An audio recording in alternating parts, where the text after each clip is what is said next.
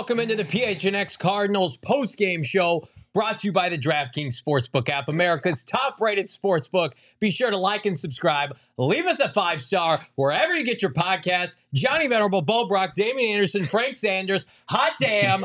The Arizona Cardinals will pick third in the 2023 NFL Draft. Not 7th, not 6th, not 4th. They get pick number 3, baby. They took the L today against San Francisco. We're going to talk about that. Russell Wilson and company get it done at home against those fraudulent LA Chargers. And now Bo Brock, the Arizona Cardinals, 2 birds in one hand. Will Anderson, Jalen Carter, whomever they want at pick 3, they will be available. Yeah, it's a nice consolation prize for a 4-13 season, right? I mean, we just saw the final whistle blow on that season. We saw J.J. Watt ride out into the sunset, as a winner. Well, he's a winner, but also finishing his career strong as we expected. 2 sacks, 3 tackles for a loss, and then we witnessed the final game of Kliff Kingsbury. I think what Arizona Cardinals fans are excited about is hope, right? They're hopeful with a 3rd pick, with changes potentially probably coming at the head coaching position and in the front office. That's what they're hopeful for, because it's not just it's a bit of a blank canvas. You've got some pieces you're excited about, including that 3rd overall pick, guys. Mm-hmm. Yeah, I mean, going into what they call it, Black Monday, Johnny. Yes, tomorrow. It's a bit of a cliffhanger. You guys like that? Love it. No, but I mean, That's the kind of energy we're feeling, baby. Let's go. but no, guys. I think it's equitable, right? Like, I mean, you take an L on the season, you go in 4-13, and then you get a position to get a top draft pick. Yeah. And everyone could see Johnny's energy on what a Carter or what a Will Anderson, loved the surname, what that name would mean for the Arizona Cardinals, because we could see the difference that can make to a ball club. Yep. Johnny, the only thing that I'm concerned about is the complete overhaul and that time that will take for the Arizona Cardinals to be relevant again. Well, here's the thing. You got to put everything else aside, the GM, the head coaching search, because that's all going to be settled and done by April's draft, and we will cover it extensively. We will have a draft showcase. Be sure to join us then. We're going to be at the Combine, but it feels like now in a quarterback-rich draft, Frank Sanders, when you've got Bryce Young, C.J. Stroud making a move now, Chicago Bears, we talked about it on our halftime show, having the 1st overall pick, maybe they're more likely to trade out. I don't think it's out of the realm of possibility that the Cardinals pick 3rd now, and both players are available. It's a beautiful thing for a team outside of J.J. Watt that I think is due for an impact blue chip player in the front 7. Look, I agree with you 100% where the Cardinals are. We've gone through this full season. I think the best thing we can do right now is where we stand at, where we placed ourselves at at the end of the season. We deserve something special. That's right. Yeah. Bo said it several times. You guys deserve good news. You deserve something good to happen to you. It's been a long season and a half, actually, considering how it was last year, midway through the season. And I'm telling you what, guys, it's a tough loss, tough season. But to know that we can potentially go out and get some guys that can really come in here and make an impact, that's definitely going to be a desired taste for us all. It's an asset, right? It's an asset that's going to make this coaching position potentially look attractive. That's right. It's when you see it and you have the ability with a 3rd overall pick, whether you stick and pick, which would be a good situation with the prospects we just outlined, whether it's Carter or whether it's an Anderson or somebody that emerges between now and then. Senior Bowl, which I'll be at. We're going to have the PHNX crew there, and we'll have people at the Combine as well. We're going to have this thing thoroughly looked over, and you hope the Cardinals do their due diligence with this asset, that you're going to have the 3rd overall pick to either stick and pick with or create more assets, right? You can get more draft capital because, with the reports that Steve Keim is not returning and the ability, the hope, the grass is already is greener on the other side with a new GM, if it's the co-GM tandem or somebody else making the selection, that, okay, hey, we can get excited about draft season again. And, you can expedite potentially a rebuild. Yeah. That's why the NFL is so popular, is because it's realistic each and every season for teams to go the previous year from worst to first or worse back in the playoff contention. Let me add this real quick. What I do know about having the 3rd overall pick in the draft is you can't F this up. No. Like, you shouldn't have the power and ability to look at the board and be Cardinals like, this. oh, let me think. I'm just going to take the best player, and he's a kicker. Come on, or a quarterback, and you don't need a quarterback on your team. Inside linebacker. The 3rd overall pick, you should not be able to mess this up. This is plug and play, baby. And again, we want to emphasize, even if the Cardinals had picked 4th, we would have liked their prospects. But third now, you jump Seattle. And speaking of Seattle, here is how this all came to be heading into today, this Sunday slate of games, because it wasn't a gimme. The Cardinals started fourth. They would have needed a couple things to happen, and by golly, did they ever. So the Ravens lost to the Bengals, which de facto should have meant that the Chargers not only locked up the 5th seed, which they did, they go to Jacksonville now, but Brandon Staley's dumbass should have sat everybody because this game meant nothing. But what did he do? He played Justin Herbert, Mike Williams and company. Mike Williams got carted off in this game with a back injury. So I'm thinking to myself, fire this clown, Brandon Staley. He's playing these guys. They were beating the holy hell out of the Broncos in the first quarter. But give the Broncos and their coaching staff credit. They had nothing to play for. They wanted to leave a good tape, a good resume for whomever takes over this team. Like, we didn't quit. And by golly, they did not quit as the Broncos beat the Chargers. And of course, we saw it. The Cardinals embarrassed in Santa Clara, 4 turnovers. They lose to the 49ers. But again, grand scheme of things, we'll debate how many Cardinals are going to be on this team that were on this roster today. I would venture not very many. But you look at that 3rd overall pick now, very poetic, Bo Brock. J.J. Watt goes off into the sunset, right? He gets to, have a tremendous final game, 2 sacks, bringing in somebody like, I don't know, Jalen Carter to replace him. SEC standout, defensive tackle, borderline defensive player of the year last year, or a Will Anderson, who's about as can't miss as they come. I just feel like today it was very poetic. You say goodbye to JJ and you say hello to a blue chip defensive lineman prospect. Yeah, I mean, it makes it almost foolproof, right? Yeah. You can kind of narrow it down and not completely whiff on your draft pick. And also it makes tomorrow's game between Georgia and TCU interesting, a must watch almost for any Arizona Cardinals fan, because you want to see, hey, what's Jalen Carter going to bring to the table? If you watched him against TCU, if you watch him against Ohio State, you probably are a little concerned, right? You want to see him bounce back and see what this kid is truly made of, DA. I think, this is truly something that should get the fan base excited after having to eat kind of a shit sandwich all season long. I mean, 4-13 will do that to you. And I mean, anytime that you have that inconsistency offensively, defensively, you need some help. And we talked about this at the onset of the season. With losing guys like Chandler Jones, was J.J. Watt going to be enough? And although that he was a stalwart on this defensive front, they missed a lot of areas, being struggling, being 13th against run defense, and upper latter third in the NFL and all the other statistical categories. And we didn't see that constant pressure. To have a guy like Will Anderson or Carter available, I think it could tremendously help this defense. But looking at the chat and seeing everybody talk, guys, will it matter if Vance is a defensive coordinator? Great question. We got a report to pivot off of that, Damian, yesterday from Albert Breer and company stating the following, and we put this out on Twitter. Felt like we almost could have done a show yesterday, this morning, based on the amount of news that had come out about this team even before kickoff today. But it said something to the effect of, the Arizona Cardinals, Michael Bidwell, have been gathering information on candidates, how he would run the process if he makes the change, just 1 year after Arizona made the playoffs with Kingsbury in his 3rd season. But in the Albert Breer article specifically, it stated, guys, I'm sure you guys saw this on Twitter, that Vance Joseph could be the lead candidate. This is also from that clip. We can go ahead and bring that back up, Jacob. This is from Ian Rappaport and Tom Pelissaro, Bo, making plans in the case is not a rarity, but the Cardinals situation is complicated. Longtime GM Steve Keim not expected to return. Unlikely, according to the article. Keim's absence left Bidwell without a sounding board and someone he's relied on for years. So if Bidwell's going to do a search, he'll need help. Yeah, I mean, the areas of frustration for Cardinals fans, it seems like they're working themselves away from the organization. And it seems like that's what happened with Steve Keim weeks ago. Of course, we talk about it with it as a health-related situation. We continue to say, look, you hope that he gets right.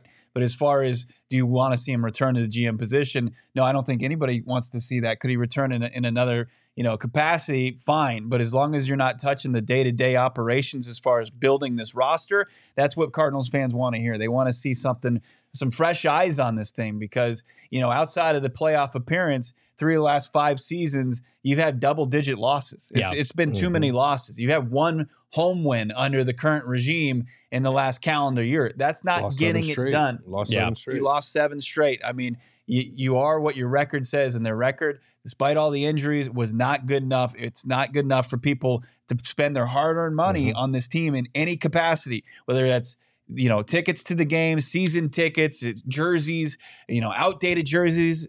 Hint, hint. Maybe with all these changes potentially coming, you finally update your duds. You maybe get some new threads as far as the uniforms go. That's right. So I think with this, kind of putting the dirt on this 2022-2023 season, finally burying it, you can kind of look forward to a new age of Cardinals football, and hopefully with the right approach to it, right? As far as doing things right, building the team through the draft and putting players around Kyler Murray, because you are locked in with Kyler Murray and you should be excited about what he brings to the table, but you should be hopeful with what is potentially there and what with fresh eyes where they could go from here. The only thing I would say is the only thing I do not want to see happen is what we saw happen last year.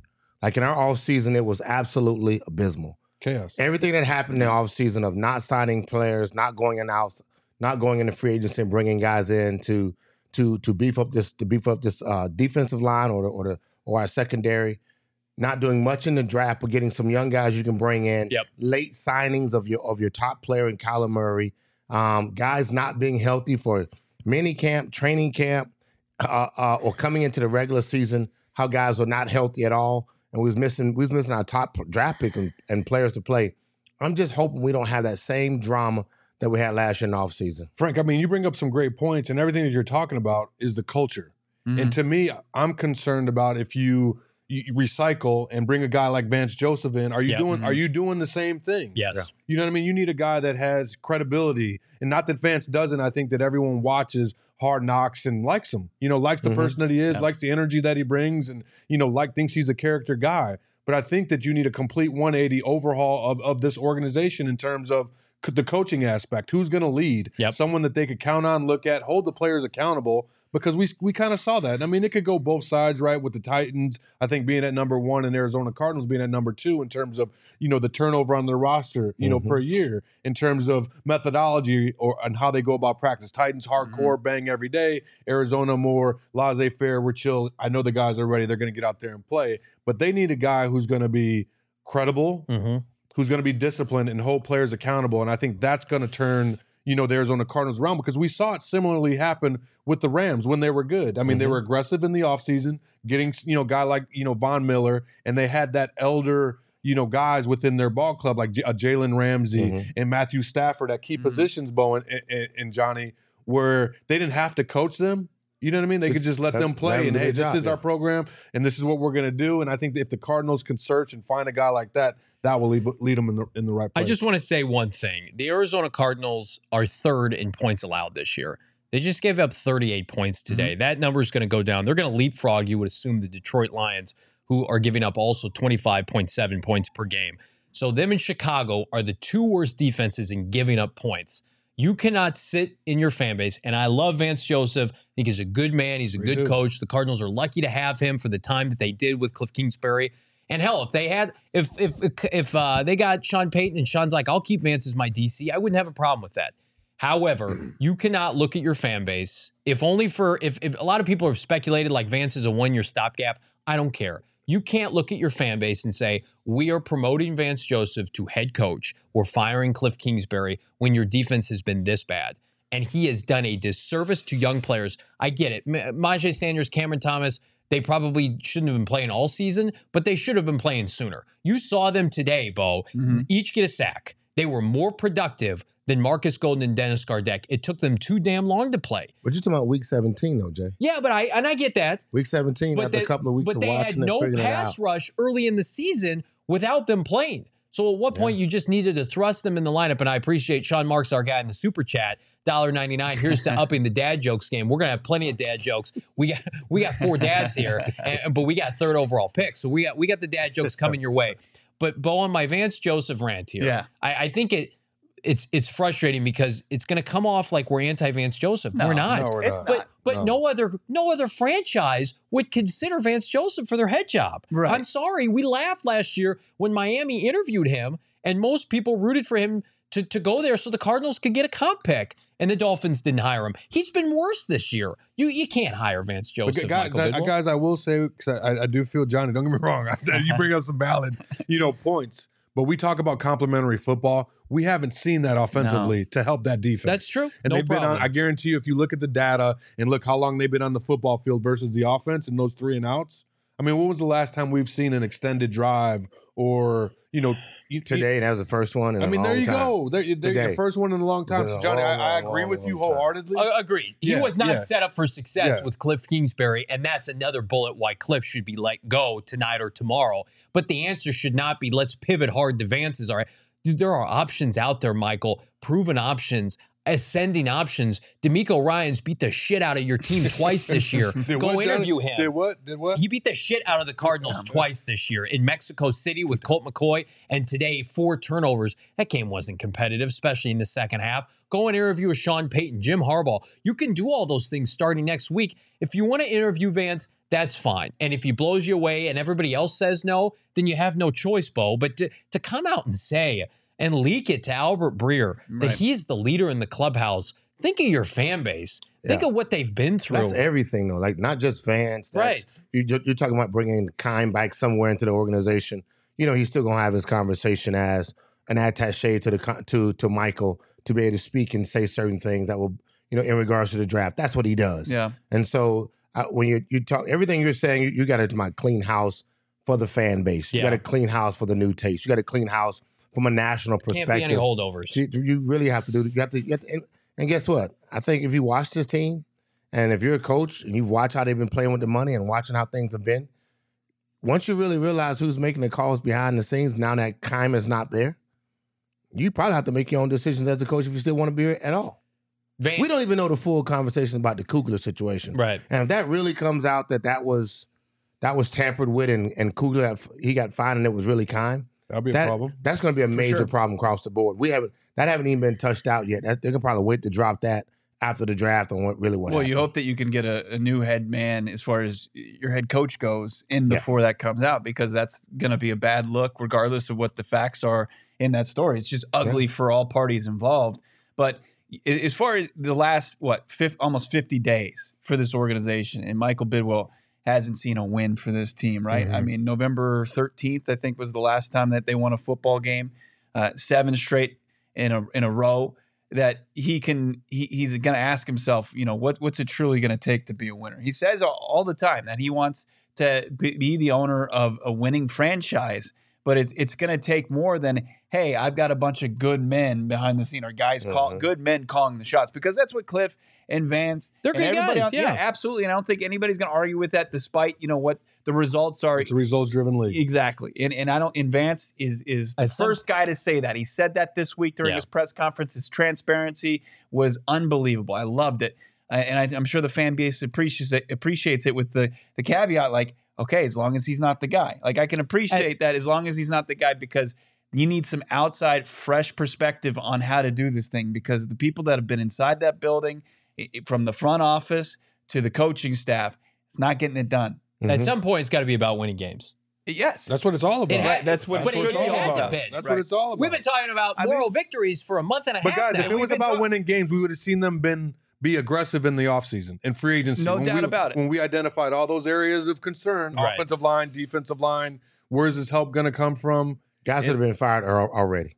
Transitions would have been already been made already. In a year that you thought you were going to the playoffs. DraftKings, we love DraftKings, had you guys as a playoff favorite. And speaking of DraftKings, and I want to get into the A-Dub Quentin Harris thing in a second, because the co-GM thing deserves its own segment. And I think that with each passing hour, that is more likely to happen. But I want to tell you about DraftKings. So DraftKings today, right now, the NBA Boost is still ongoing. Today is the last day. All you got to do, you got to download the DraftKings Sportsbook app. You got to use the promo code PHNX. All you got to do is put a 5 spot on any NBA team to win their game. Listen, the Suns aren't very good right now. They're playing the Cavs, right? And if you think the Cavs are going to hand the Suns yet another loss, Suns haven't won a game this year. In the new year, put 5 spot, $150 in free bets. I'm just saying, I'm trying to help the people win some money on DraftKings. Spread, no thanks. It's a money line bet. If you like another team in the NBA, put a 5 spot, help them get that dub, and you'll get $150 in free bets. That's promo code PHNX, only at DraftKings. Minimum age and eligibility restrictions apply. See show notes for details. Our DraftKings king of the game, Bo Brock, can you take a guess who it is? Was his name Justin James Watt? It's sure as hell not Trace McSorley. J.J. Watt, ass kicker extraordinaire, 5 tackles, 2 sacks, 3 tackles for loss, a pass defended, saved his best for last, potentially, wants to go out on top. Cardinals may not be a winner, but Watt is, and he has been the best player on this Cardinals defense for the majority of the season. He held up his end of the bargain. I'm sure Michael Bidwell would have loved to have welcomed him back next year. Looks like he's riding off into the sunset, Frank, as somebody that can put his head up high. He was playing his best football when he retired. JJ gave Myjai Sanders and anybody in that defensive locker room 4 years of experience, and it elevated them tremendously just with the knowledge that he passed on to them. To watch work ethic, to watch what it takes to be a pro, to understand how to manage the week, how to come in, get your body right, and then show up for game day. That's what a pro does. That's what a pro does. And I think JJ gave us that. The fan base stayed engaged because of him. A lot of the things with the coaching staff, I think the guys played hard for him as the season came down to an end. And all you can do is want the best for a guy that has come to the franchise. Finally got a full season, man, where he can actually walk away from the game, not having to go through rehab, not having to have surgery on any part of his body that we know of. And I'm proud of him, man. I'm proud that I wish I'd have played with a J.J. Watt. I think I played with several guys in the Seth Joyner or Aeneas Williams, guys that came to work, Larry Centers, that came to work, Damon Anderson, guys that, just like D.A., man, would just show up to work every day. Like that's, but I mean, like, but just on another, on the levels that guys get opportunities, J.J. maximizes opportunity. J.J. wanted everybody around him to be better. J.J.'s a teammate. J.J.'s a friend. J.J.'s one of the guys in the locker room you can look forward to, teaching the rookies how to be rookies, but also making the locker room better. And I think he did a great job of that this year, man. Absolutely proud of him and happy for his success today. Plus, he made a lot of money too, though. Like, yeah, he did. I mean, he camped up the last 3-4 games about $2 million and just putting the quarterbacks on their butt. I ain't mad at him for that. 12 and a half sacks. And, till the very end, he did that. I saw Cameron Thomas coming in the locker room on the day of JJ's last practice. He looked like a kid coming home with A+ book report to his parents saying that JJ gave him an arm workout. And he's sitting there, he's looking swole and stuff, and he's saying, "Hey JJ, thanks for this arm workout that he gave him, and I'm going to apply it for the rest of my life, pretty much, Yeah. And that's the kind of things." And JJ even said during his final press conference with the Cardinals, at least leading up to the game, saying he really enjoyed being that mentor. He really enjoyed kind of being a guy that they could lean on and ask questions, and liked it when they would soak it up and seek it out. That's a quote from JJ about guys like Myjai, guys like Cameron, guys like Zach Allen, continued to kind of use him as somebody to kind of improve their game on a daily basis. So, J.J. Watt, it was an absolute honor to be able to watch him play for, 1.5 seasons for the most part with the Arizona Cardinals.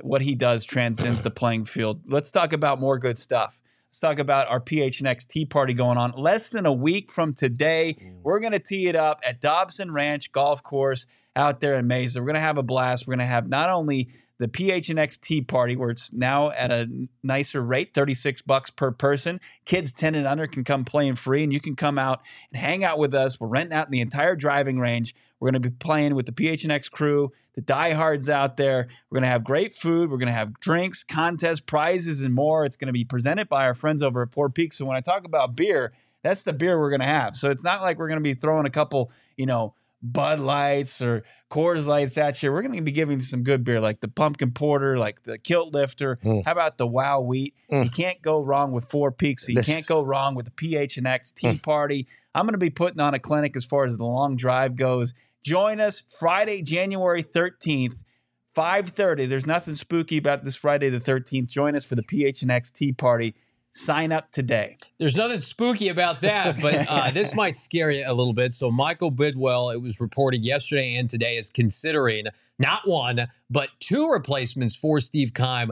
Internal hire. Stop me if you've heard this before. Elevating both Quentin Harris and Adrian Wilson as a co-GM faction of sorts. And while we both like Q Harris and A-Dub, to get interviews, to go through the rigors of the process, if they come out on the back end, Frank, Damian, Bo, so be it. But sitting at that press conference to borrow Bo and elevating both men and keeping it in-house for a team that just lost 13 games, for a team that hasn't won a division title since 2015, for a team that just had the most embarrassing season on and off the field since they moved to Arizona in the late 80s.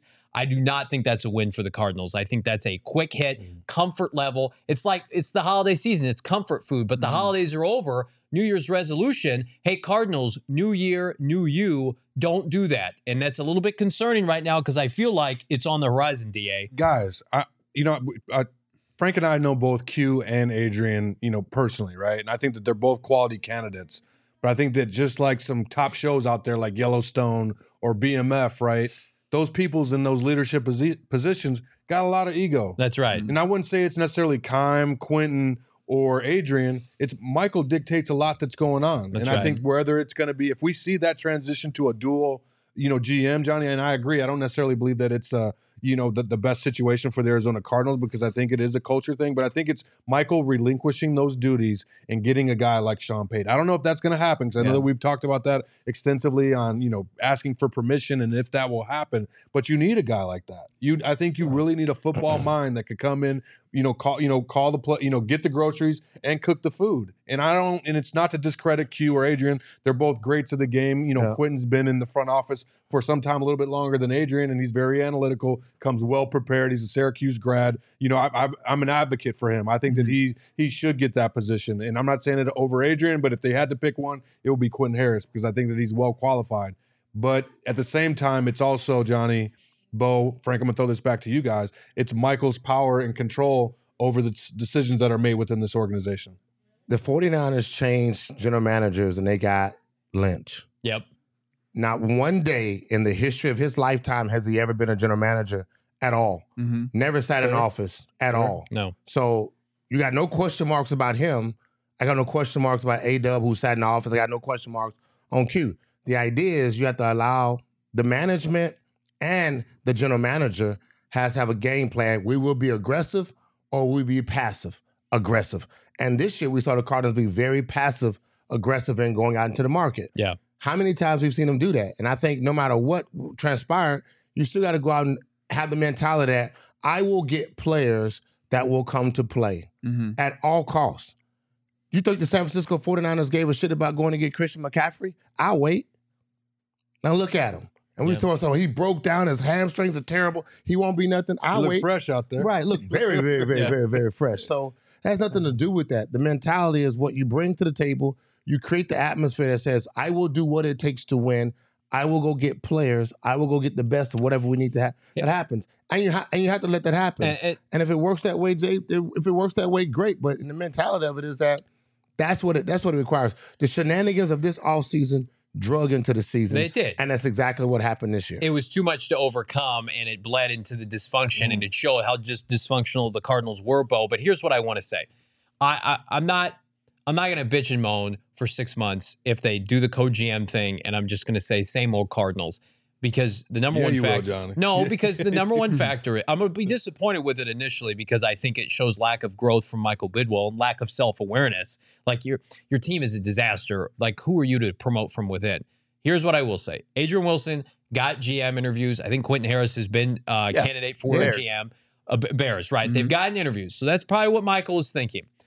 Anything is better right now than Steve Keim having this third overall pick, and that is a win in and of itself. That is a reason to celebrate. We've gotten basically confirmation that Keim will be gone, and he is not going to have this draft, this pinnacle draft that could set the Cardinals on the course for the next 3 to 5 years. So I'm going to be excited about that, and I will give A-Dub and Q the benefit of the doubt if that's what they do.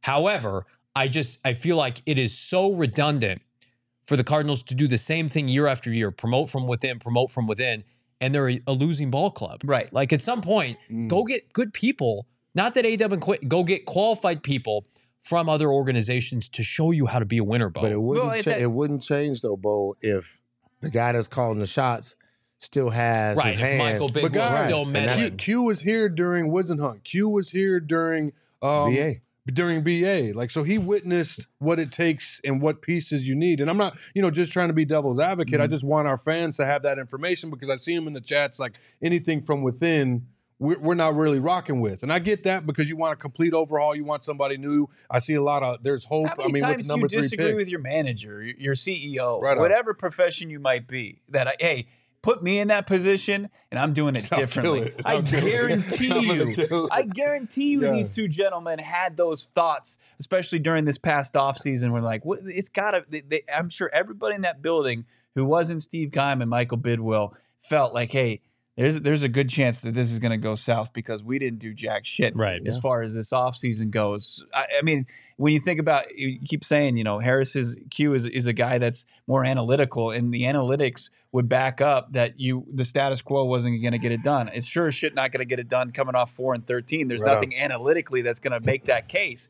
And Adrian Wilson, he's just an ass kicker. He's a guy that's not going to accept anything that's, not competitive and going to compete. So, those are good options, but I still think that you're doing yourself wrong as an organization that continues to tell the fan base, we want to do everything that can win. You got to do your due diligence. You got to go out there and interview everybody. You got to open things up. You can't just say, hey, we're gonna promote from within because we believe in our guys. You've lost that ability to do that. Nobody's going to trust that. So go out there, at least have some interviews, talk to some different people, get some fresh ideas, because right now it ain't working. I want to get to some super chats here. Thank you so much, Joel. $1.99. Possible that VJ leaked it for some sort of leverage. I think that's a good point. Yeah, and I also think it's the Cardinals maybe leaking it just to show that they're going to abide by maybe the Rooney Rule, and hopefully that they do. It's got to be external.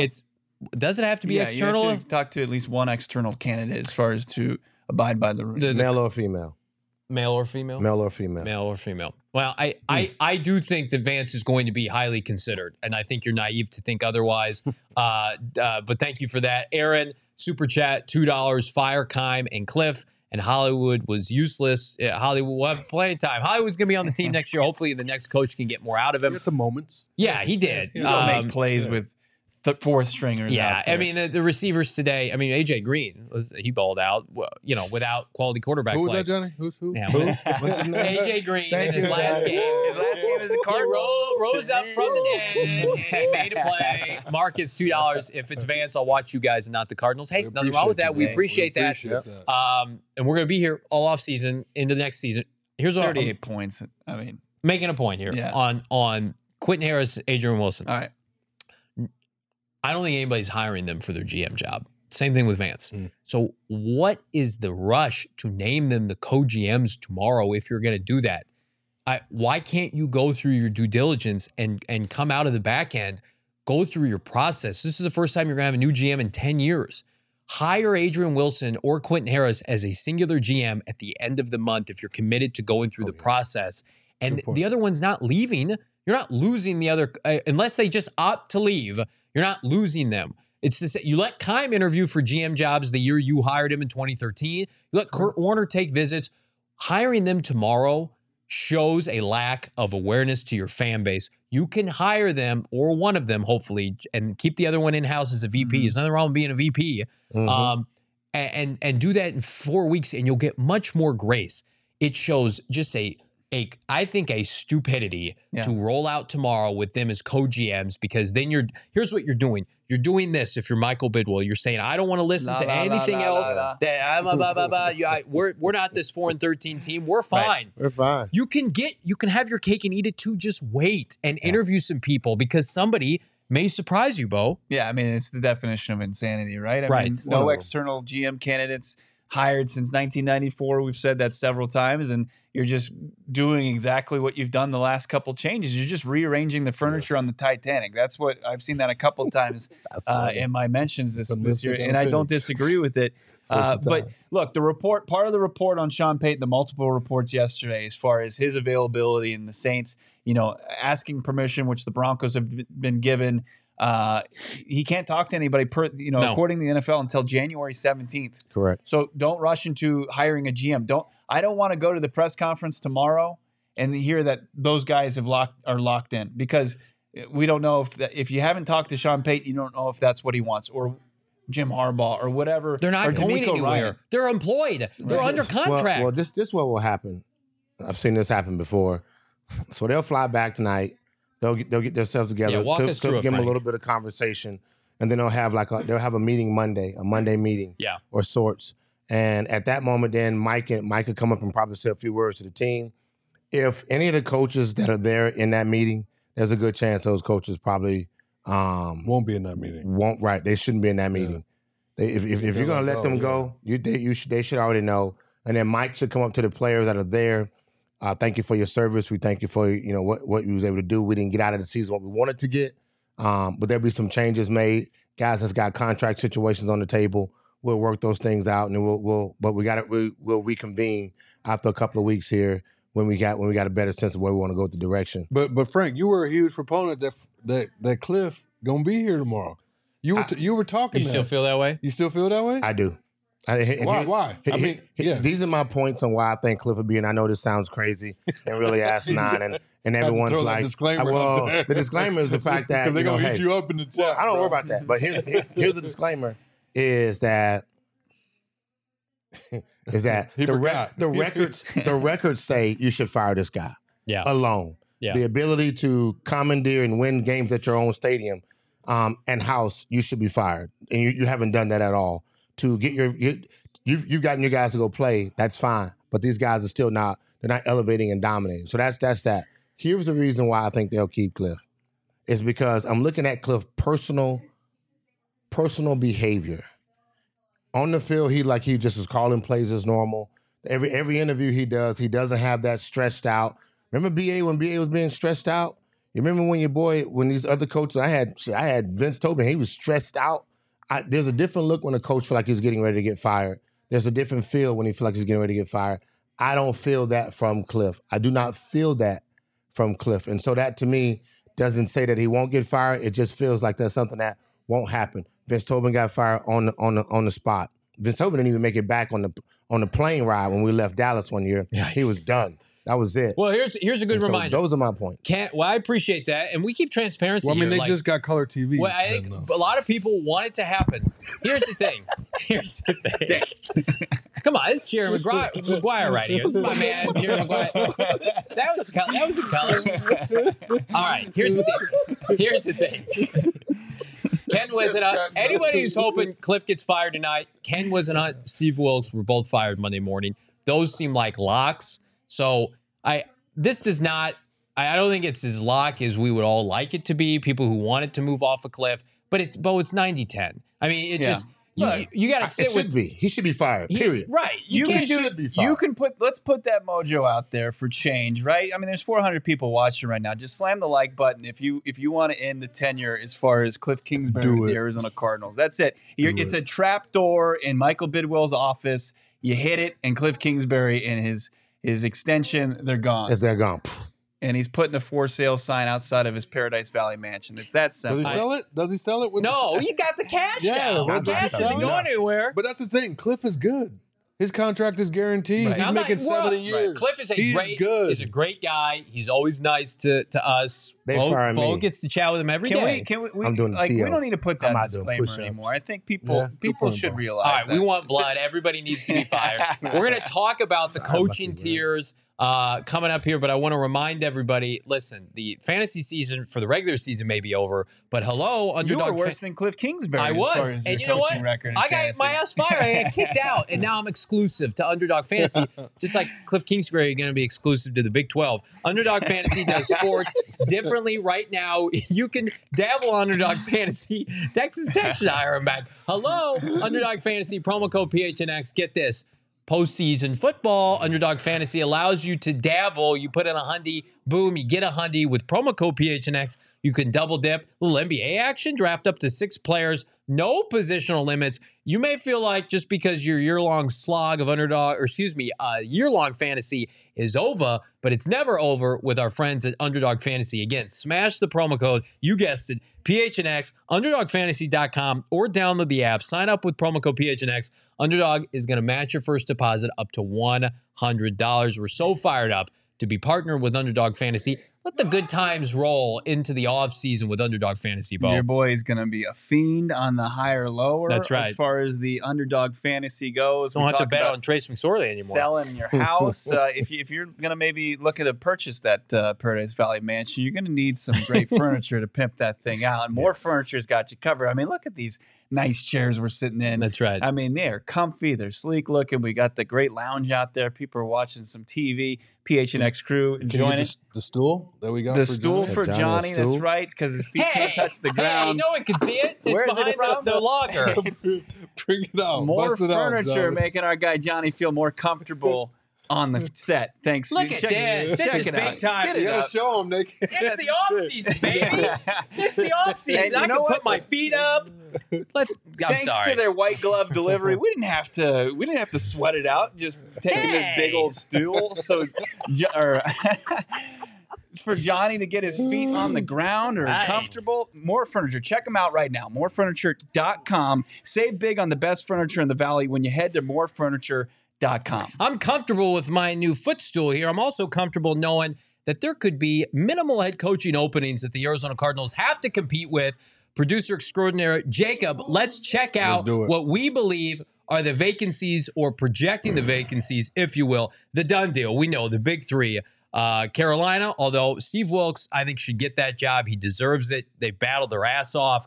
The Colts are probably the worst team in the NFL right now. They lose to Houston. That's a gut job. How about our friends over at DMVR and the Denver Broncos helping us get that dub today? Thank you. Let's Hell ride. yes, that's right. Let's ride. Leapfrogging the Seattle Seahawks in the process. They actually won 2 games without Nathaniel Hackett, so we'll see. They're interviewing Jim Harbaugh. They're interviewing Sean Payton. Those are the done deals. I would like to add the Arizona Cardinals to that group right now. I cannot. So trending that way. Lovie Smith with the double birds for the Houston Texans saying, fuck your first overall pick. I'm getting this win with Davis Mills. You love to see that from old Lovie Graybeard.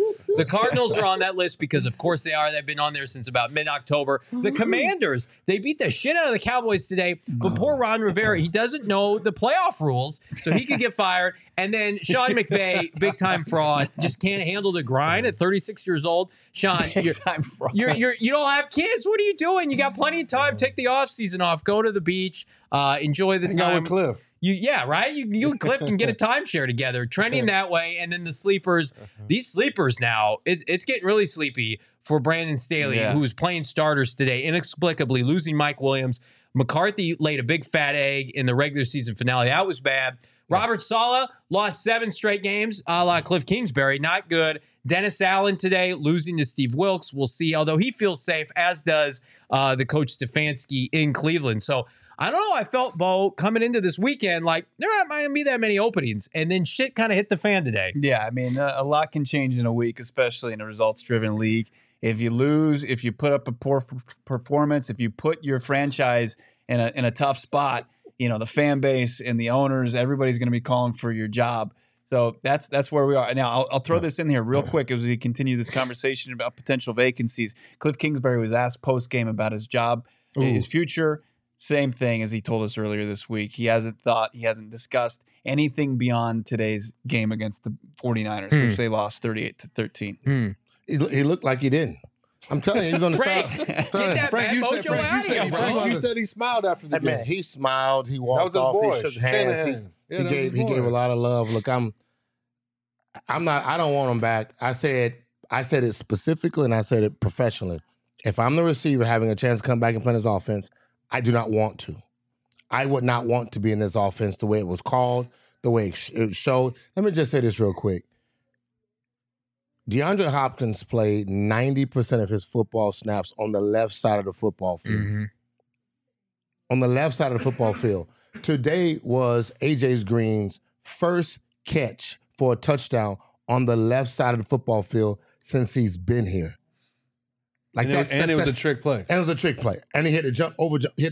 It's like, Yeah. look, I'm saying like you in the NFL, when you're watching the Kansas City Chiefs, you're watching them move guys around. They're isolating stuff. They're moving guys. They're doing things specifically. creative. I will say this here, DA. Today we saw our offense that took the field in the first half was a night and day offense I'd never seen before. We ran traps, we ran corners, we moved guys around. YOLO. It was YOLO coaching. It was YOLO. You only live once.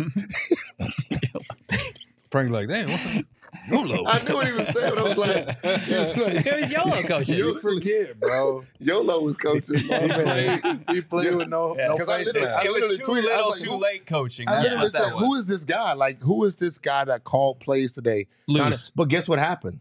You said it on the halftime show, Johnny. Guess what? We still got 2 quarters of football. We'll see what happened. We absolutely scored Those no halftime points. adjustments. We scored no points in the second half.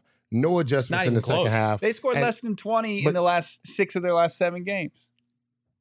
Bad. Check And the I think box. the other one they Check the box. scored only 20. The I mean, analysis. this is like the stats don't lie, man. How about this one? 49ers People lie, almost had numbers the don't lie. exact same score.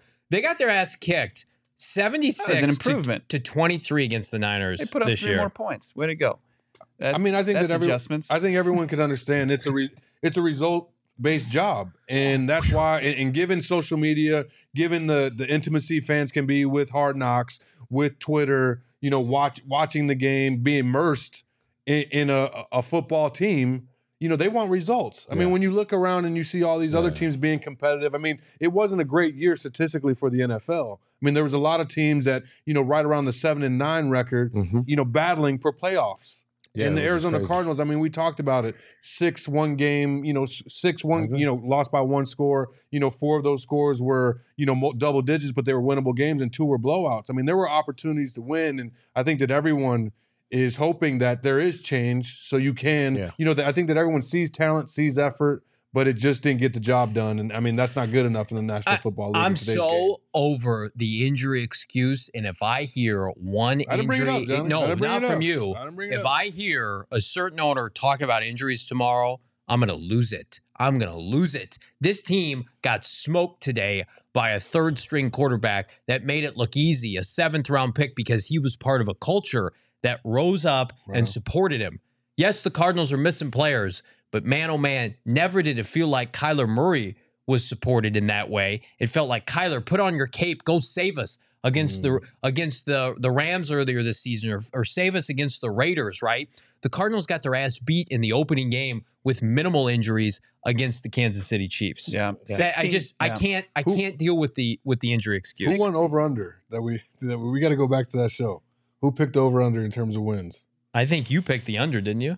It has to be me. Because I didn't think we was going to do crap this year. He said it has to be me. It has to be me. See, I had like under. I already don't see it even on Twitter. I don't like those receipts. Those are receipts I don't want to. Vegas said this was a playoff team, and we ride with Vegas here. I was like, no. Of course we do. Fair. We ride with Yeah. DraftKings.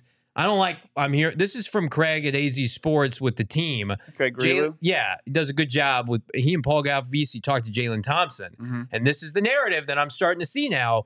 Jalen says it's very unfortunate that he and Beacham are the only players to start 17 games this season. Jalen didn't just say that. I think they were kind of courted into that. Like, how frustrating was it with all the injuries this year and blah, blah. No. This team was bad. This was a bad team with bad players, with bad personnel, not drafting and developing well. It was a house of cards, right? And it fell. They did not have the depth to sustain this. They went 1-5 in the division. I don't get that narrative out of here. Media, do better. I'm guessing, Bo, that was an implied, hey, the injuries really took a toll. Weren't you guys the only people to do that? Yeah, but the guy on the other part of that equation, and Kelvin Beachum talked to the media today or this week, and he wasn't making the excuses for the injury. I mean, he almost like joked about all the different dysfunctional issues that kind of plagued this team off the field. The speed racers. That's a quote from Calvin Beachum when he's talking about, I'm sure it's a culture didn't thing. Say it about Hollywood Brown, but that's where you can kind of just connect the dots there. The hold-ins that we never had confirmed that happened during training camp. Just the different things that just knocked this team down. It was death by 1,000 cuts, right? I mean, it was, and it all added up. But at the end, it doesn't. You don't get to return the status quo after a 4-13 team season just because you had a bunch of injuries. It doesn't happen. I mean, a guy like Mike Vrabel will probably survive it in Tennessee. They had more injuries than the Arizona Cardinals. And remember the Titans, they lost 7 straight to finish the season too, right? Yeah. But they were way more competitive. They won more games than the Arizona Cardinals. I mean, that's where a coach can elevate, where they're losing talent due to injury. We're not getting that in Arizona from the coaching staff and the front office. Here's another quote from Jalen Thompson on what needs to change for next year. Details and team chemistry will be the two biggest things for us to turn it around. Details, meaning they were a top 5 penalized team each of Kliff Kingsbury's 4 years. So that's a Kingsbury, that's innate in his DNA. They are not buttoned up. The details are not there. And then chemistry, I mean, that's the coach is a gel guy, is a glue guy. Bruce Arians, maybe not everybody loved each other in that locker room, but damn it, he made sure that guys got along. And They respected him. That's They right. And it respected him. translated on the field. Chemistry comes from the top and it trickles down. You can't overpay J.J. Watt and A.J. Green and James Conner and Zach Ertz to come here and fix your chemistry alone. They can't be expected to do that. The Cardinals tried to Band-Aid their chemistry problem, their leadership problem with veterans, and those veterans got hurt, or they couldn't do it alone this year, and it was obvious, Bo. Let's talk about some undeniable stats. Jacob, do we have these as far as just how they finish under Kliff Kingsbury, the Arizona Cardinals? It's not just a 2022 thing. It's not a 2021 thing. It's an every season thing. I mean, this is infamous. We've seen it, how he finishes dating back to his days at Texas Tech. I mean, he's been a coach for 10 years. He hasn't finished a single season strong. 2-5 from November on. 3-6, 4-6. 1-9 in 2022, 2023. That's 10-26. That's a 38 win percentage from November on. December, it's worse. 6-16, 37 win percentage. I mean, it's just not getting it done. 0-5. They had a no-win December. You can cue up the Counting Crows long December there for this team. It's just brutal. Those are undeniable numbers. The results league, the results aren't there. Not enough notches in the win column. You are there, Frank. But guys, Johnny, I want to pick. Frank was having an episode here. And I know that we're talking about the potentiality of a new coach, and obviously the chat supports that.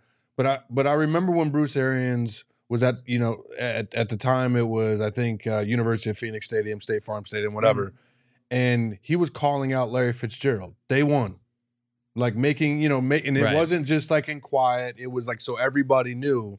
And, Larry, 7-8 years in, is like, whoa. But Larry stepped up. He moved him around. Larry was used to playing X or on the outside, the perimeter. Yeah. He moved him inside and made him have motion and freed up some area. But he also made Larry accountable for the details that we're talking about. Yeah. And you need a coach like that. And I don't know if that's going to come from internally. We haven't seen it yet, so you don't expect that to happen. So that's why I think it should come externally in terms of that coaching search. Yeah, it's frustrating because – again, Kliff Kingsbury ascending each of his first 3 years, but the end of the year collapses were too much to ignore, were too significant to ignore, and then it turned into an end of the year, entire year catastrophe, I should say. That never once did you feel like Kliff Kingsbury had a hold on this team and said, he can get them out of this. They can put together a couple wins when they absolutely need to. And, this team, we saw it last year, max capacity, everything humming. He can be an effective head coach, but he's a placeholder. He cannot help you win when the chips are down, when the roster isn't ideal. And then the most important factor you could argue is Kyler Murray regressed this year under Kliff Kingsbury, not only on the field, but off the field. Their relationship has regressed. If you keep Kliff, it is purely financial. Saying, I don't want to pay out $30+ million for a coach I just extended. Number one, nobody told you to do that. And number two, Kyler Murray's making over $230 million. Yeah. That's the relationship you need to salvage, and you need to find the next coach that gets Kyler Murray from where he's at. Because I can tell you right now, if you think Kliff Kingsbury, after what we've seen, is going to be able to connect with Kyler off of an ACL and make it work and have belief from Kyler Murray, think again.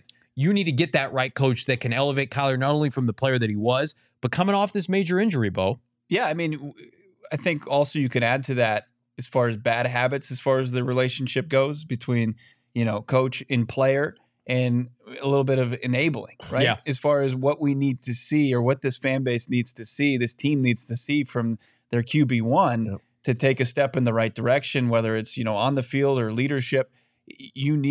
I don't think that you can recontract their relationship enough to where he's going to be able to take Kyler's game, and nobody can deny that it's been good to borderline great. Yep. But to the next level, to kick it into the next gear. Because I just don't think you're ignorant if you think that Kliff Kingsbury is the guy to do that. Look, I think what we saw was, and this is my opinion, in regards to watching a quarterback and your head coach, but your offensive coach work together.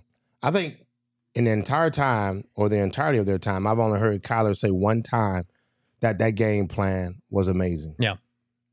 That's one night they played the Rams, the first time, and they ended up beating them. It was the very first time he said it that I've ever heard, and I haven't heard him say it again. I think when you're in the NFL, man, you need to look at the game plan, you look at how you're attacking your opponent, you're going out and playing, and this is week after week after week after week, and you're trying to figure out, man, this game plan's not working. I think Kyler hit a bump where he really saw that, man, we're doing the same old stuff, my coach isn't good enough. Trying to do it, and this is my opinion but I'm watching the football game, I'm watching the plays we're calling, and you can say, hey, Frank, he went out there and one week we saw, Colt McCoy looked like great, but the next week he looked like poop.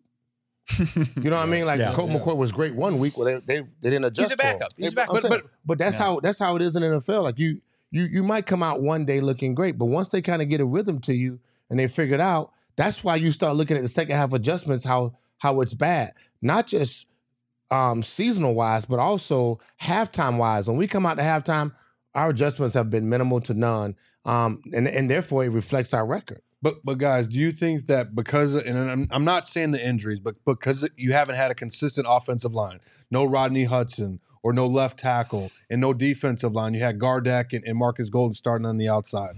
Do you think that played a part? You never won the line of scrimmage battle, Frank. You know how important the line of scrimmage is. Let's talk about the first 6 games of the season. But you didn't have D-Hop either. You didn't have, but I mean, how many times? I mean, that's what Johnny's point is. You have to have you have to be dealt a perfect hand, right? Right on. I mean, first 6 games of the season, the starts to those games. Remember how brutal and futile and those first Kyler halves Murray were offensively. You had Kyler, you had Rodney Hudson for 4 of those games. You had Justin Pugh in there. Your offensive line was pretty much intact. But you couldn't compete. Look, I'll give you a pass for the Chiefs. The Chiefs kicked everybody's ass. But outside of that, I mean, you had a miracle win against Vegas, and then you lost to the Rams, who we find out were terrible, even though they had Matthew Stafford. They just had Stafford and Kupp. That's it. Here's who they beat this year. Let's recap. They shouldn't have. I mean, they beat the Raiders. Kudos to them. Miracle win. Right. It was a miracle victory. It was the highlight of the season, frankly. Good hell. But then they beat the Rams. Right. With a broken Stafford, and the offense was out of sync, and they were going nowhere fast. They beat Carolina, who fired Matt Rule shortly after. Do you guys remember their 4th win of the season? New Orleans On Thursday Night Football. The only win in the last 15 months. That's it. That's who you beat. You beat Andy Dalton at home, right? You beat Matt Rule and Baker Mayfield. You beat a broken Rams team, and you beat Josh McDaniels' fraudulent ass. That's it. And there were three blowouts, including today. I mean, they were competitive in all the L's that they took. Yeah. For the majority. I mean, you look at that's the one Eagles, credit you can give to this team. And if he's up there with Michael Bidwell tomorrow, that's what Michael Bidwell points to, that this team did not quit. It's not enough. Don't get me wrong. It's got to be about W's. Almost is only good in hand grenades and ass whoopings. You're in a division. That's the only time it matters. You're right? in a division. I don't think that's the same. It's almost, you almost got blown up and you almost got an ass whooping. That shit is good. You think that's good enough for the Rams or the Seahawks or the Niners? The Seahawks said, fuck your rebuild. We're going to try to get to the playoffs this year. If the Packers lose tonight, the Seahawks are going to the playoffs. Everybody thought they were the worst team in the NFL. They swept the Cardinals. Or how about the Chargers? The Chargers, they lost their left tackle, lost Bosa. They were incredibly, I mean, I hate Brandon Staley today for the bullshit he tried to pull, but he did a great job outside of this week. Steelers? Let's talk. Mike Tomlin. The difference between Mike Tomlin and Kliff Kingsbury is the fucking Grand Canyon of coaching. Kenny Pickett didn't have one multi-touchdown game. Everyone wants to annoy Kenny Pickett. No. It's Mike Tomlin. That's what an elite head coach looks like. Johnny this is interesting. We're getting some good quotes here. Okay, this is from Kelvin Beachum to Paul Calvisi on the changes that he thinks are going to come this offseason. He said, quote, I think they're going to be pretty significant regarding the changes ahead this offseason. Added, he's not sure what those are going to look like. Significant does not sound like we're going to run it back. Is he in the contract? Because significant no, he is not. So he can go YOLO. He can say whatever he wants. Talking about himself. I'm out this big. That's why he's saying hold-ins and speed races. That's why he played today. I know. That's why he played today. And Kelvin Beachum is about his class act, well-respected. He's been on the show. We love him to death. Friend of the program. He says what's on his mind, but he also is out there every Sunday. He was a Kugler guy. But he was a guy that played for Kugler. He showed up every day. That's right. he's one of the best free agent signings they've had in the last half decade, and he says good and bad with that. I mean, with that, he's been good. yeah. The bar's been low, but he's been great. 31 other teams would love to have Kelvin Beachum on the roster. He says significant changes he thinks are coming because, frankly, they should. They should have change. When you're 4-13. Yeah. And you're talking about your defensive coordinator is going to get promoted to head coach, and you got the second worst defense in the NFL. I'm sorry, that significant changes. But what pick they got, Johnny? What pick they got? They got third. They got third. There's hope. There is hope. There's a ton of hope. Yeah, I mean, we've been talking doom and gloom here for far too long. I mean, we looked at the coaching vacancies that are potentially coming our way tomorrow on Black Monday. We've already seen that. So if the Arizona Cardinals, there's already reports that Sean Payton's going to meet with the Denver Broncos. It seems like they can give him a blank check as far not as until the 17th, though. Not until the 17th, right? So they should have at least a seat at the table to interview him. And according to Pro Football Talk and Mike Florio, that they expect the Saints to hear from the Cardinals as far as talking to Sean Payton. So you know, look, it's happening in a sense for the Cardinals and them trying to pursue Sean Payton. But if they miss out on Payton, right? Do we talk Harbaugh? Who are legit options, you know, that are we talking about ad nauseum and excited about tomorrow, Black Monday? What we never really get from this organization is a list. We never really get. Mike never really explodes out. He's not explosive in describing, hey, we're hard on these coaches right here. We're looking at these guys. Here's who we're firing up the PJ to go see. They never done that for the most part. They've always kind of snuck around and picked the guy. I mean, the last couple of years, it's been Steve Keim, right? And so, in the crew. I'm hoping that he does that. I'm hoping that there's some open conversation that will excite. That guy on the beach. You have to start talking. Yeah, I like this guy. What's that? That's how Steve Wilkes was hired.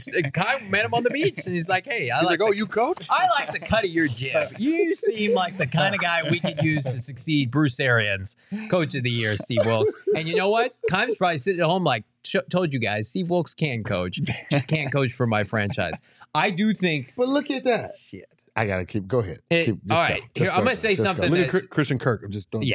Christian Kirk. A lot of ex-Cardinals balling out today. John Brown had a long touchdown catch. I'm gonna say something that's gonna be disappointing to some people. I think the likelihood of getting Sean Payton took a hit this weekend because I think a lot of ineptitude is being showcased by Brandon Staley, Mike McCarthy. I think Sean McVay is gone. That does not bode well for the Cardinals. I do think it does bode well in a sense, though. Yes, and I do think that McVay won one game against him. I think McVay's a better coach than Sean Payton, who's been out of football a year. But I think the field got much more cluttered than I would like.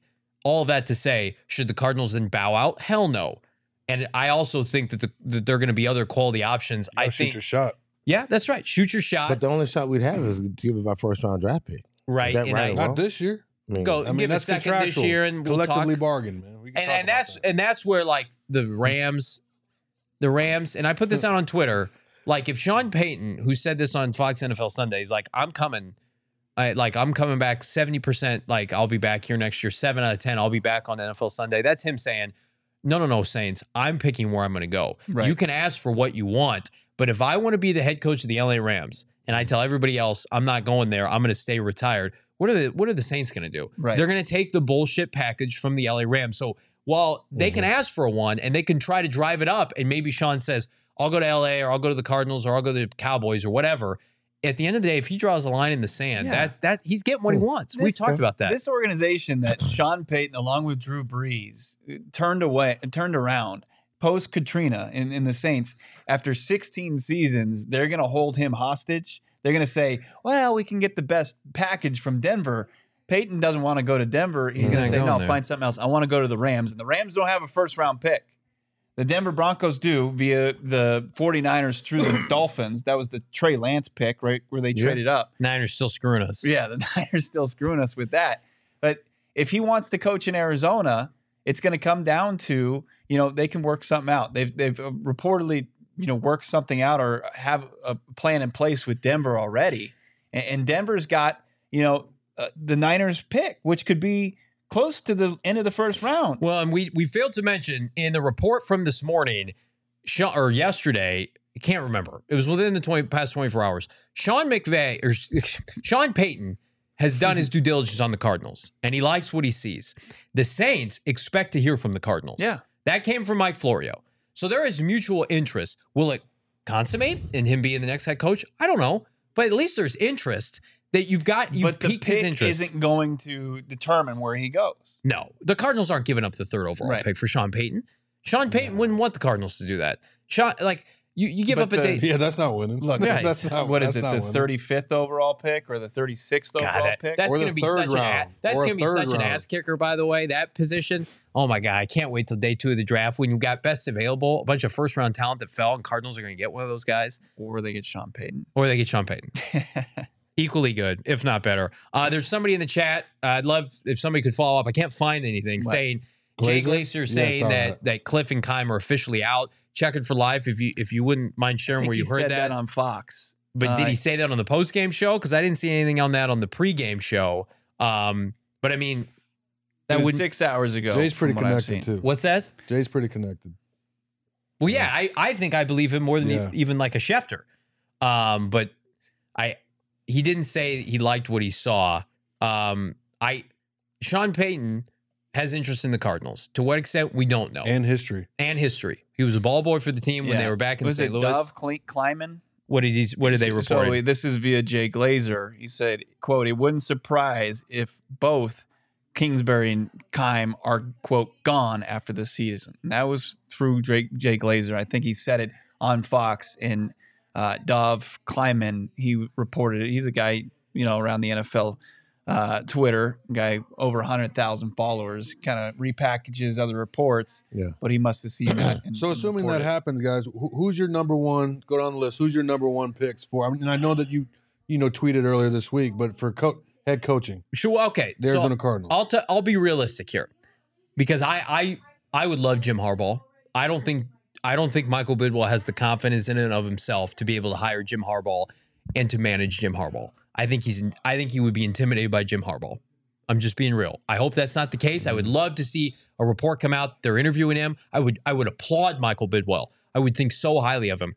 But I think there's a good chance the Cardinals just bypass Harbaugh entirely, which I think would be foolish because he's an ass kicker and he would want revenge against Jed York and what the Niners did to him. That being said, we're putting Harbaugh and Peyton aside. I think that's where the realistic list starts, or the semi-realistic list, and it has to start with DeMeco Ryan. No doubt about it. You have to start with DeMeco Ryan.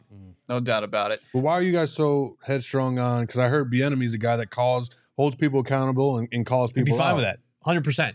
You being around Andy Reid for 10 plus years, like if you're going to ride or die with Kyler Murray, and you get somebody who's, I know you don't love Eric Bieniemy, no, but it's somebody that offensive minded, somebody that has a proven track record, and somebody that I think could be like a Dable-esque that was overlooked, maybe even a Bruce Arians-esque. Right. If a guy doesn't a lot of coaches interview well that then suck on the job, right? I bet Josh McDaniels a great interviewer.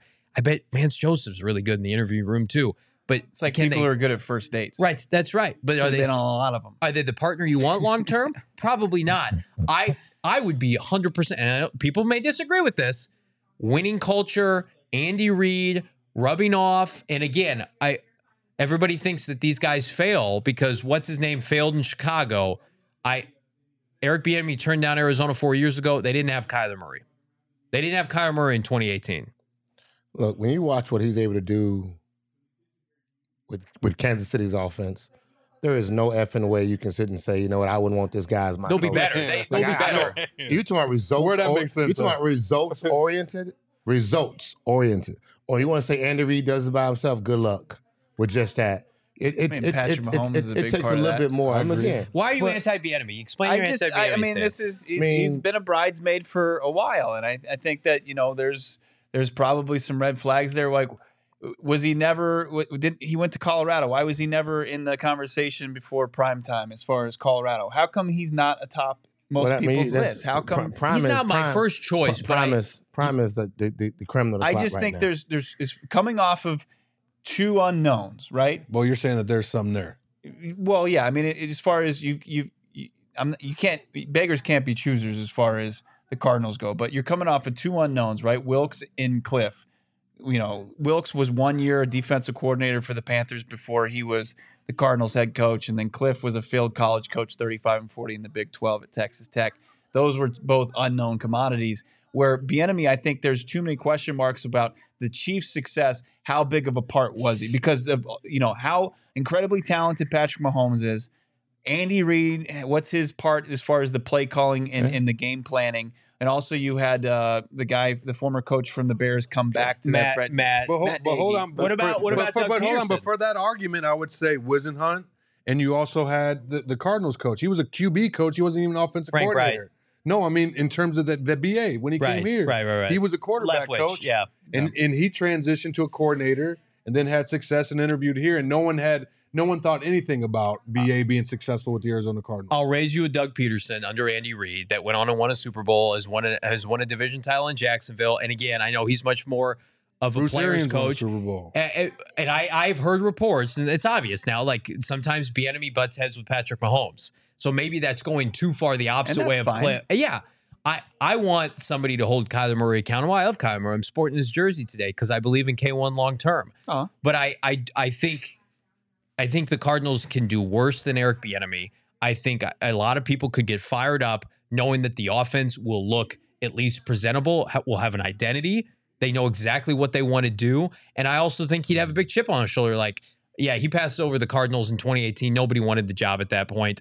But he's gotten passed over. He's had final interviews. Yeah. He can't get interview jobs. And he's an ex-player.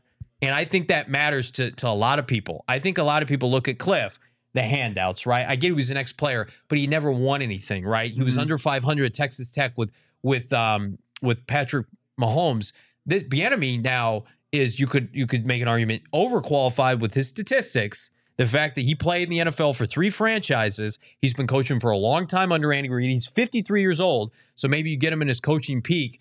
I don't know. He's not my first choice, but I think he should get an interview. No, yeah, but I like the D'Amico Ryans because you know that what Salah's done works. They got a top 5 defense. Yeah, that's right. I mean, I know that they're struggling offensively, but the defense you have no questions about. And it's crazy how much talent the Cardinals have or under control on the defensive side of football. It feels moving forward, and you're looking, if you're a prospective coach, if you're D'Amico Ryan, you're like, hey, I can work with a guy like Isaiah Simmons and Zayden Collins. But you saw Salah walk into the Jets job, and he had how many number 1 draft picks at defensive line? Well, the reason they're not winning is because their offense sucks. And if D'Amico Ryan has seen Kyler Murray burn his defense in years prior, he say, well, if I get an offensive coordinator, I can work with Kyler and maybe run a portion of the Shanahan scheme. I'll take care of the defense. What impresses me most about D'Amico Ryan, Frank, is that you look at their team and their defense, their front seven. Like, name a household name outside of Nick Bosa and Fred Warner. There's not a ton. There's not another double-digit sack artist opposite Nick Bosa. Eric Armstead's a grown-ass man. Right, but he missed a bunch of time this year. Javon Kinlaw's he developed, too. Did a bit of bust. I feel like he did more with less than even Robert Saleh.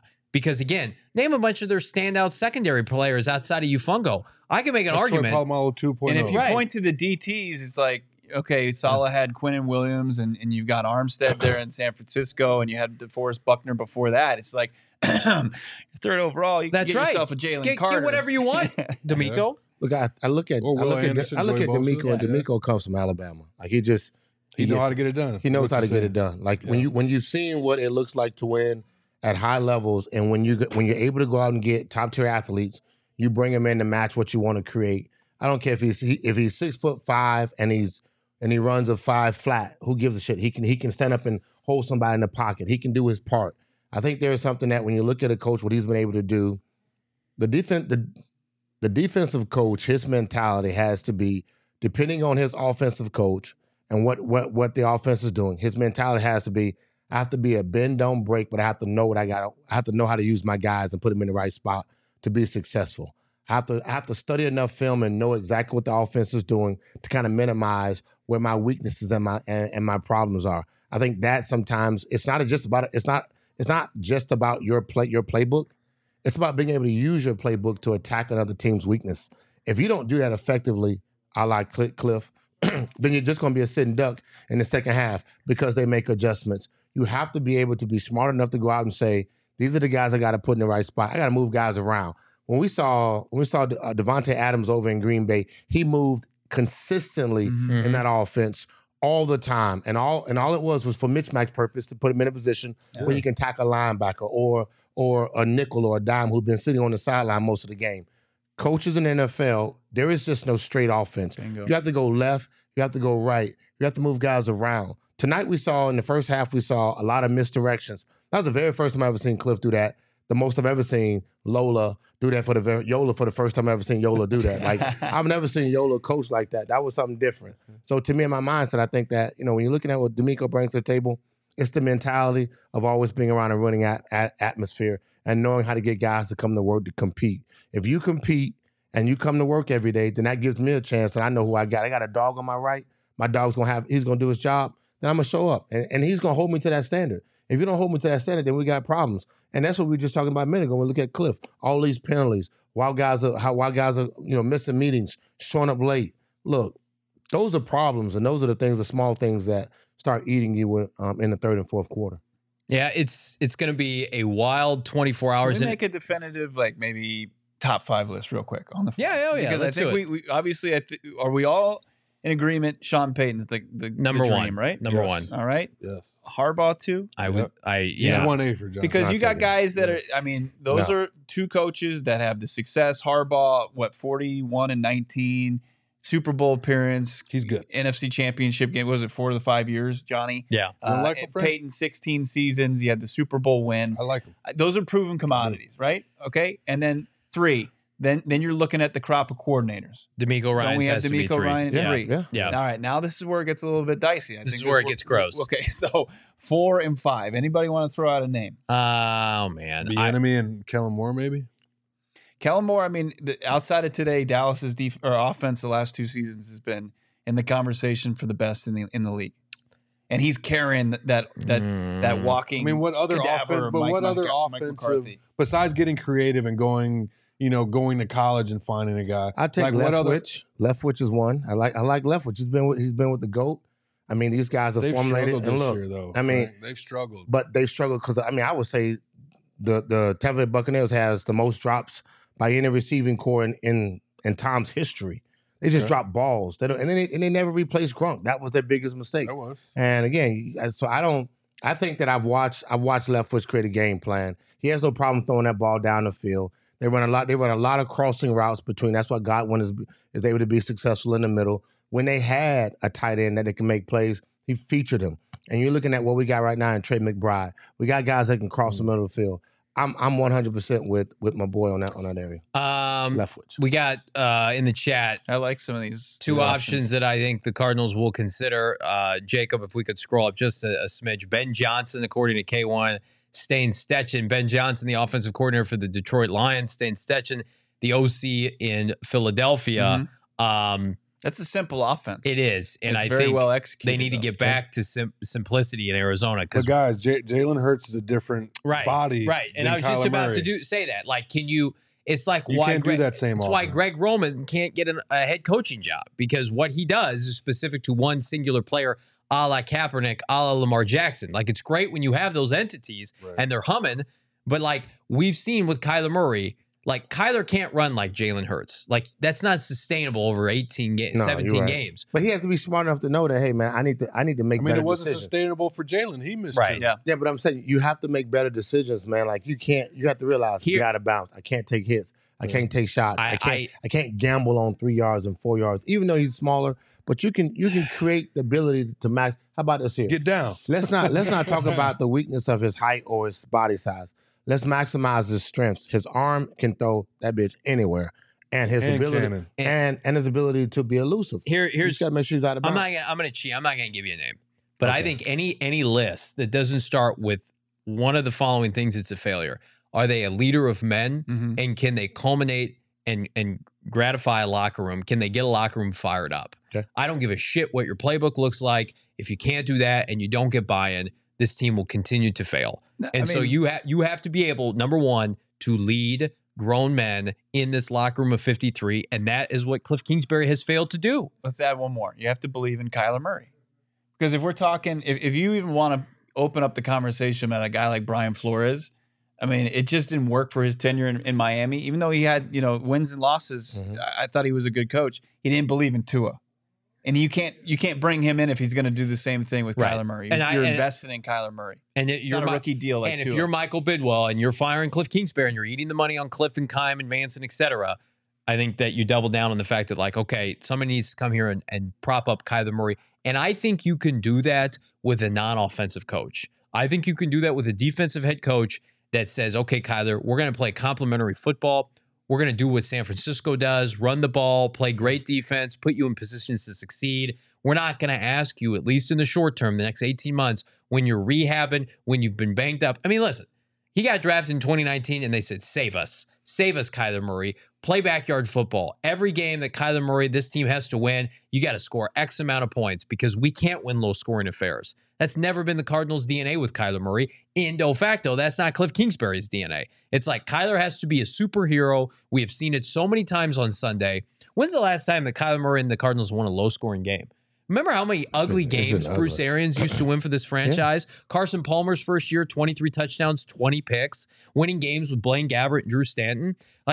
You do not have to be an offensive savant. Now, you got to get a good coordinator, and that's, we'll see who they roll the dice on if they hire DeMeco Ryan. Mm-hmm. But man, oh man, this team is so fundamentally broken from a leadership standpoint that they had to go out and just buy a bunch of free agents, leaders to come in and get your own leader at head coach and GM and then start anew with this draft class. That to me, I don't care what side of the ball I'm on. I used to be an offensive guy through and through, but man, oh man, I have seen enough garbage with this franchise for the last half decade.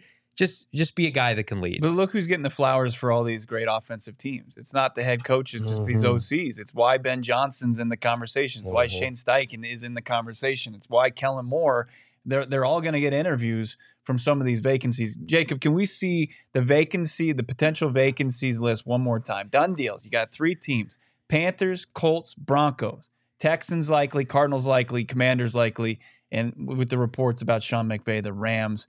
You got the Saints as a sleeper, the Jets, Browns, Cowboys, and Chargers. When you look at that and we talk about the top candidates, the Arizona Cardinals with Kyler Murray under contract. I know he's got the ACL and he's got the potential to miss some time. You've got the 3rd overall draft pick. You've got Kyler Murray only going to take up 7% of your salary cap next season. You've got assets like DeAndre Hopkins. You got Isaiah Simmons, Budda Baker. You've got players all up and down this roster. If you can't get one of your top 3 candidates, it's a huge indictment on this organization that transcends the roster. Okay, and the fan base is going to say, you, Michael Bidwell, you're the problem. We don't want to put you in the same realm as your late father. Good man, not a good football owner, right? Did not run the Cardinals well. Since Michael Bidwell took over, we've given him his flowers. He's turned over and gotten a new stadium. They've been to the Super Bowl. They've had the most successful tenure ever in the history of the franchise, going to the playoffs, winning the division. But you're back in a rut now, and we're at a teetering point, and we're going to find out, especially in these next 24 hours, gentlemen, what that's going to look like and what kind of owner does Michael Bidwell want to be. Do you want to be a big-time owner? Do you want to play with the big boys in the NFC West? Or are you going to go back into basically a period of irrelevance where you're just doing the same thing over and over? And Johnny, I want to throw this to Frank because I saw some in the chat and they're like, we need an old school coach, a guy like Buddy Ryan.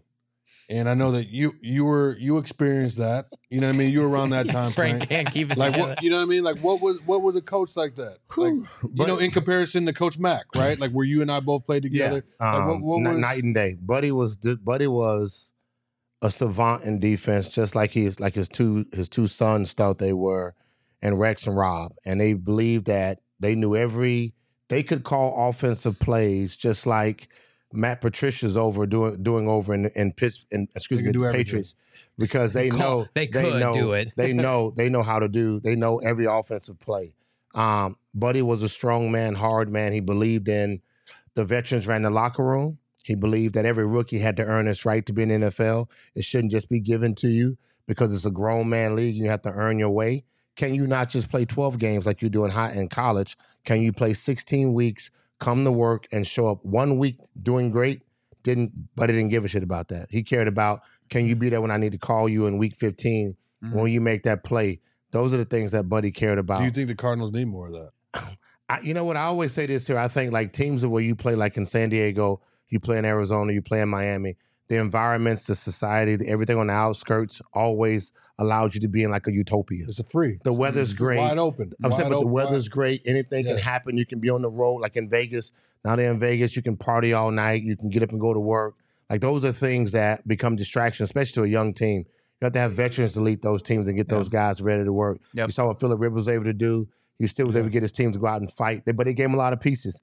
He was able to do that. In Miami, it's been hard to transition that. It's been hard to win. South Beach is calling the mother suckers, so it's hard. South Beach, Vegas the Cubanians, Dominicans, the Puerto Ricans. It's just hard to stay focused. Tampa, it wasn't great until you got a certain coach and a certain culture mentality. Of vets. Vets and vets. They were vets. They had to be vets to come in and control and show up every Sunday. So I think what the Cardinals do need is they gave Buddy a blank check as to be the general manager and the head coach.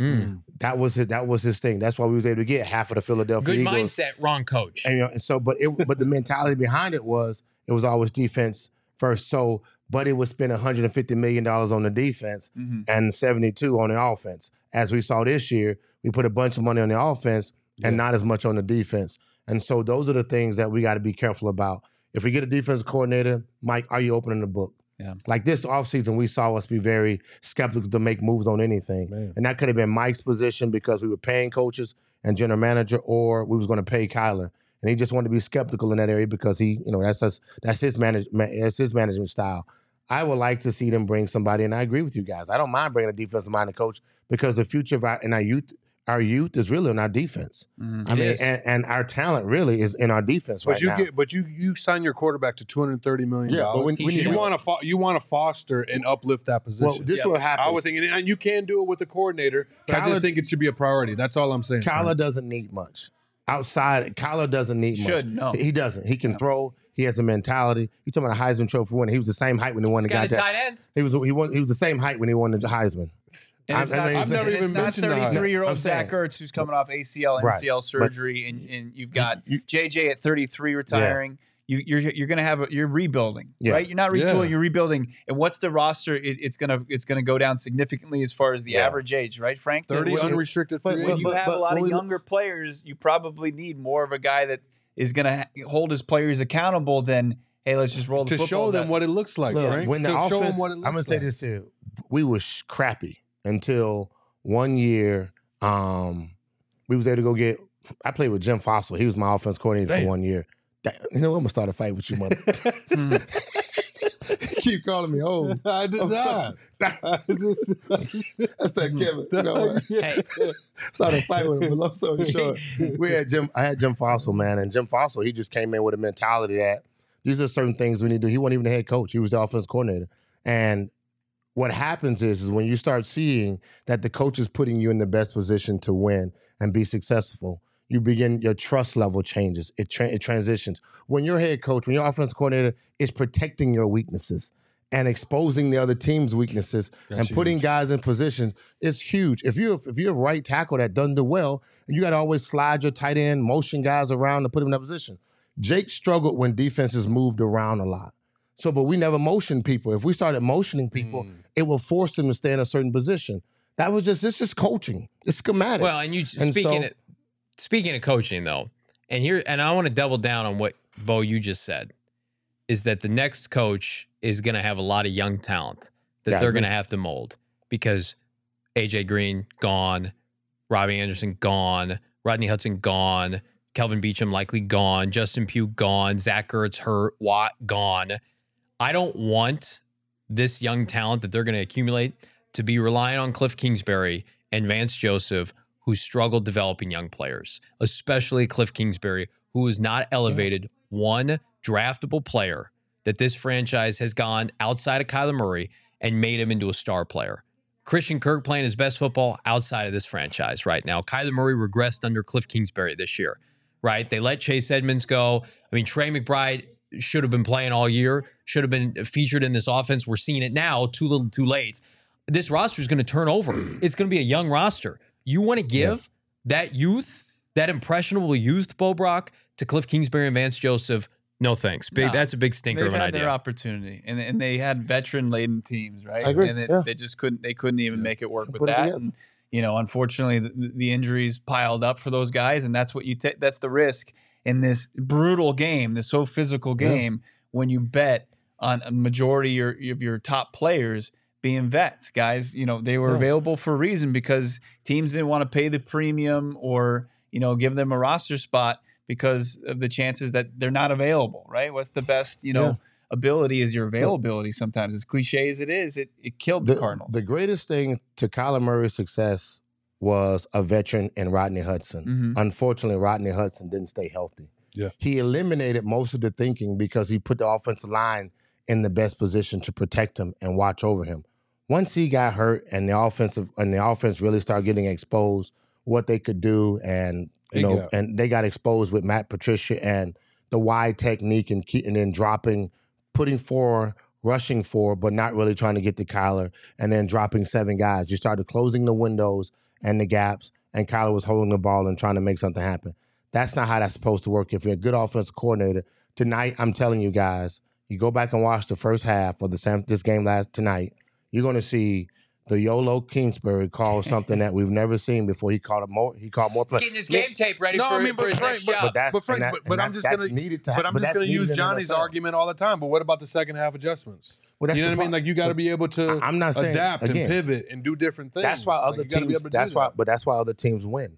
That's why other coaches win. A lot of coaches, and when you're talking about this is not checkers, this is chess. I have to figure out what I know how to move my pawns on the board in the second half. I need to figure out what I need to do because you've exposed yourself. You make moves to help your guy expose them. Then in the second half, we go back and make adjustments, and then you start putting things into play. Just like Bo, just like Johnny do, man. They always they give people they don't give people the checkers move. They hold stuff behind.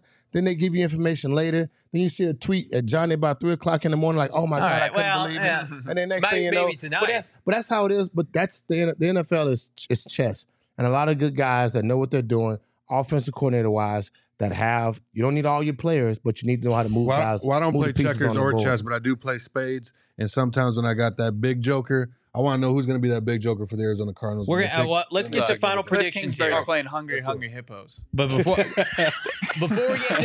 we get to final predictions for the next 12 to 24 hours, I want to remind everybody, check out our guy, PHNX Cardinals beat reporter Howard Balzer, cranking out the post-game article, probably likely to give his thoughts on what the Cardinals should do and what they will do. Smash the promo code Howard, HOWARD. Become a diehard. There's no better time to become a diehard. Go PHNX.com ahead of our big tea party next event with Four Peaks, January 13th. You get a buttload of money off. I think 20%. Plus, you become a diehard, pick up a free lid, T-shirt from the PHNX merchandise locker. The member Discord will be popping all off season long at GoPHNX.com. Diehard, do it now, Bo. Everybody in the chat has an appetite for change. I've got an appetite for some pizza. I'm going to hit up our friends over at Mountain Mike's tonight. Long day in the studio. I'm going to go home with a couple pies to the fam. They've got, of course, that rounded, crispy, curly pepperoni. I need one right now. Let's just go with the curly little pepperonis as the best type of pepperoni. You can find a lot of great things on the menu over at Mountain Mike's Pizza. In the East Valley, you've got just, your standard Kevin McAllister cheese, but it's elite. You got the Pikes Peak. You got the Mount Vegemore. Can't go wrong with any of their pies. Check them out, of course. As I said, head over to our friends over at Mountain Mike's website, mountainmikespizza.com/menu. Just do the easy work for yourself in the navigation bar. Take yourself right to the menu, place an order. Chris Ramos in the chat. Kliff is scheduled to speak with the media tomorrow. Bo, do you want to debunk that? That's always the case. That schedule gets sent out in advance. That will be Michael Bidwell should they make a change, correct? Yeah, so we've got head coach Kliff Kingsbury available in the press conference room tomorrow at 2 p.m. That email just went out. Players will be available early in the morning from 8:30 on. What do you make of that? That's interesting. That but they have to move forward as if until he's the coach. He's the coach until he's not. So we'll see. I mean, they can cancel and reschedule press conferences. They do it all the time. He can come out and give his last, his speech. I don't think they're going to do that to Kliff. He can come out and say, hey, this is what the season was like. It wasn't my best. Blah blah blah blah. I mean, we've seen it happen a lot. You're shaking your head, Saul Bookman. Is that a bad sign? Do you think? We've seen it happen a lot, guys, where some things have happened and Kliff didn't know that it happened this year. That is true. We've seen a lot of things move. He's the coach until he's not. You got to move forward like as he is, and we'll see. I mean, I would anticipate we're probably going to see reports from your reporters like Ian Rappaport, Adam Schefter, Jay Glazer, They're not going to put him up there to answer If he's questions speaking, like he Bob ain't gone. McManaman, If he's Bob speaking, he McManaman ain't on gone. Twitter. Bob McManaman on Twitter. Saul Bookman, go ahead. No, you go ahead. Bob McManaman on Twitter. The Cardinals just announced Kliff Kingsbury will be speaking with reporters tomorrow at 2 p.m. I'm taking that as a pretty strong clue that Kingsbury is not getting fired following a 4-13 season. You think media relations is hitting up Michael Bidwell to say, hey, do we need to send him up there or not? I mean, they're just doing their job. They're just continuing the job until they're told differently. Or he's coming back. Or he's coming back. And that's horrifying. I agree with Bo. I think they're going to go as business as usual because they're not trying to raise flags within the organization. And He's still on the airplane. Raise Yeah, how long is the flags, flight? Saul. He's still on the flight home. oh, I know that, but I'm just saying, as the organization, they're not going to raise flags for you. He's But you can raise your own flag. He's but still we on ain't the gonna do flight it for home. you. They're not going to You know what I'm fire him saying. on the flight home. We've seen that happen. Well, not recently though. That happened 20 years ago. Oh, when they fired Good. they fired my man. You can't. That's it. We good. I We're with good. all due respect That's to Bobby over. Mack, I think again that is the Cardinals trying to put this season to bed today and then new business tomorrow. Go ahead, Saul. Also, I just wanted to say this. Congratulations on another year, another season under the belt. This is the second one for PHNX. Thank you guys. You guys did a fantastic job. And also, I kind of love the fact that we got the number 3 pick in honor of DeMar Hamlin and his recovery this Yeah, week. So that's absolutely. pretty Great dope. point. That's what's up. Great point. Man, oh That's man. solid. I was going to do That's final That's prediction. wholesome. That is. Like, bam. We got number 3. That's wholesome before I was expecting potentially that. not I was- wholesome I was 24 hours now coming up. You should have Hey, K1 said that they sent that email out before they fired Steve Wilkes too. I remember that they did do that. They did send that out, and then Monday he was fired. He said so. So did he speak? Did Wilkes speak or no? No, he was fired Monday there we go. morning. We Okay, saw I Steve just Keim asked and Michael Bidwell. They were answering some questions, and they did that on a shot clock. They said, "Hey, we're going to take responsibility for this mistake." Steve Wilkes, who won more games than Kliff Kingsbury this season, Damn. and they had about as far as the press conference, they only took so many questions. I mean, this is going to be something where Michael Bidwell most likely is going to be up there solo for the first time in 2 decades, Or probably. have his boys. Or have Q yeah. and A-Dub. But as we said, I mean, we think that it's smart. I mean, they're still the interim GM, co-GM, so Right. they can certainly be up there as well. But they're going to have to, if they're up there, they're going to probably be asked questions about their future and what the GM position is going to look like. So regardless of what's scheduled right now, and I can confirm that Kliff Kingsbury is scheduled to talk to the Cardinals media tomorrow at 2 p.m. This is going to be after the players talk in the locker room tomorrow morning. They're going to have to answer some questions, regardless if it's Kliff, if it's Michael Bidwell, if it's the co-GM interim tandem. There's going to be questions asked. The organization is going to have to answer for a 4-13 season and what the future looks like. Keep it locked into PHNX Cardinals throughout the course of the next 24, 48, 72 hours and beyond. Subscribe to PHNX Sports on YouTube. Like this video if you have not done so already. Subscribe to the PHNX Cardinals podcast. The season is over, but for this group, now the real work begins as we have the offseason covered. We own the offseason. Not sure if you heard this or not here at PHNX Cardinals.